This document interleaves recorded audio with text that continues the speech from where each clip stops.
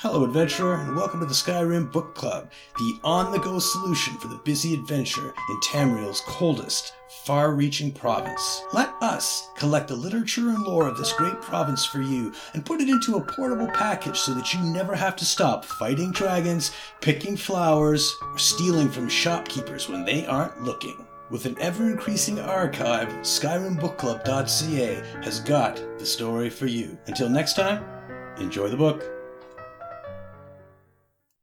The Withering of Deladeel by Unknown, an Ayleid legend surrounding the rivalry between two cities and their Daedric patrons. There was, in those days, a city in the heartland, Deladeel by name, and it was a city of pleasant promenades, of learned scholars, of meticulous artisans, and of lissome dancers.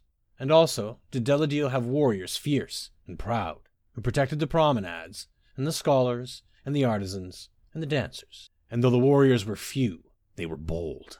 Now, the people of Deladeel worshipped many gods, for they were devout and held all the divines in reverence.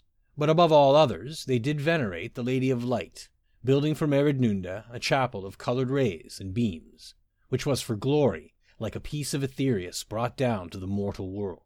And the people of Deladeel were proud thereon. But across the valley was another city, Abigarlus, which was to the darkness as Deladeel was to the light. Now Abigarlus had as many citizens as Deladeel, but few were dancers, artisans, and scholars, because most were warriors fierce and proud. These warriors were lended to other states and cities for the making of war in return for wealth, and thus did Abigarlas, in its own way, prosper. Now the king of Abigarlas saw the chapel of lights that was the pride of Deladeel, and he said, "Is not Abigarlas as great a city as Deladeel? We shall have a great chapel of our own." And he decreed that much of the wealth of Abigarlas be spent in the building of a shrine to his own patron divine, who was the lord Molag Bal. And the people of Abigarlas reared up a vast shrine to Molag Bal.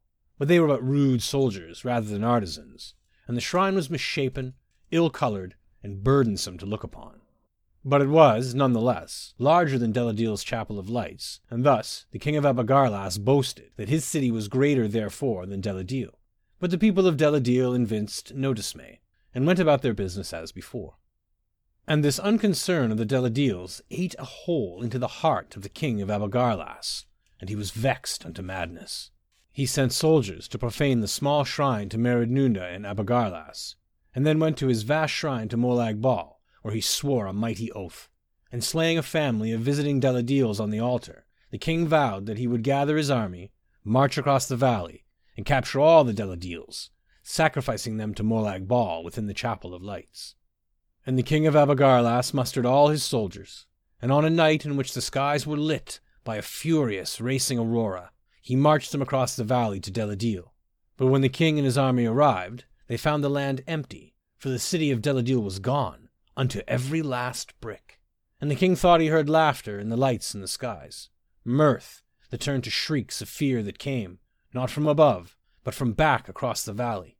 In haste the king marched his soldiers back to his city, but when they arrived at Abigarlas, they found it utterly destroyed, as if by scorching light.